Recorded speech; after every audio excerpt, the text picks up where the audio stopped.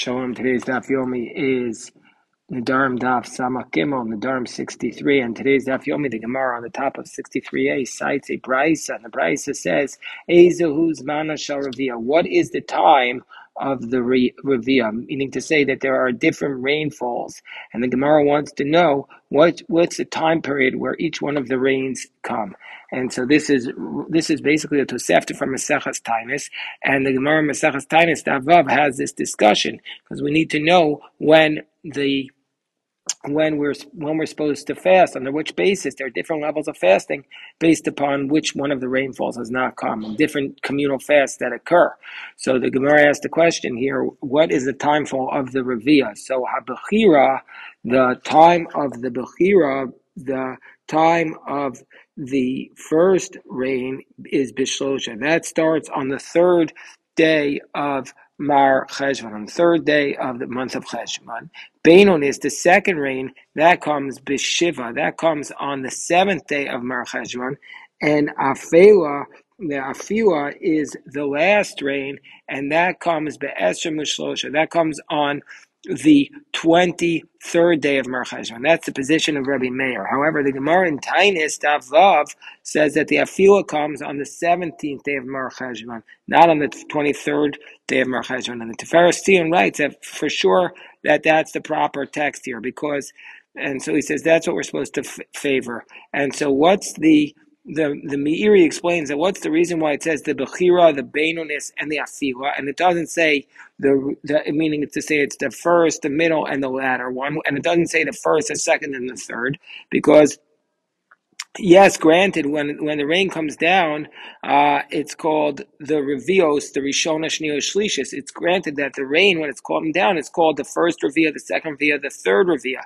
But when when the first rains are delayed, and it only comes down on the 7th of the Cheshvan, according to Rabbi Meir, then the Revia is called the Beinonis. And if it doesn't come down until the 17th day, then the Revia is called the Afila. And so that's the explanation. Whereas Rabbi Yehuda says b'shiva asar u'be'esher mishlosh. Rabbi Yehuda says the first rain comes down on the 7th day of Mar Cheshvan, not on the 3rd day of Mar Cheshvan. It comes down on the 17th day of Mar Cheshvan, and on the 23rd day of Mar Cheshvan is the third rain. Rabbi Yossi Omer b'shiva asar u'be'esher mishlosh u'rosh chodesh Kislev.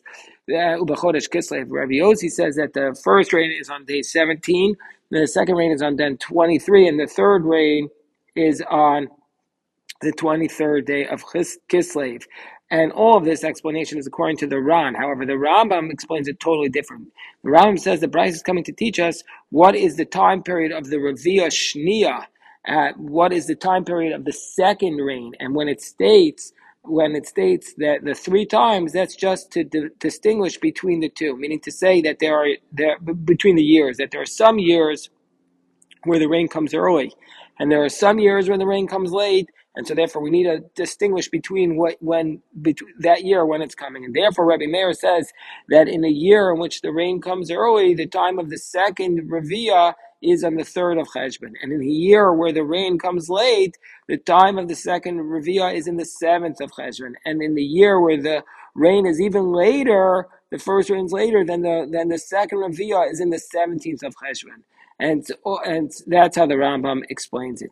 And then the Gemara concludes its brisa, and the brisa says, "V'cheina Rabbi Yossi Omer Eina Yechidim." These are the Yechidim. The Gemara Tainus tells us on Daf Yud Amud Aleph Man Yechidim. Who are these individuals? These are the Rabbanon. So Eina Yechidim, the Talmidei Chacham, the Torah scholars. They don't fast. Ein Yechidim Misanin Ad Sheyagia Rosh Chodesh Kislev.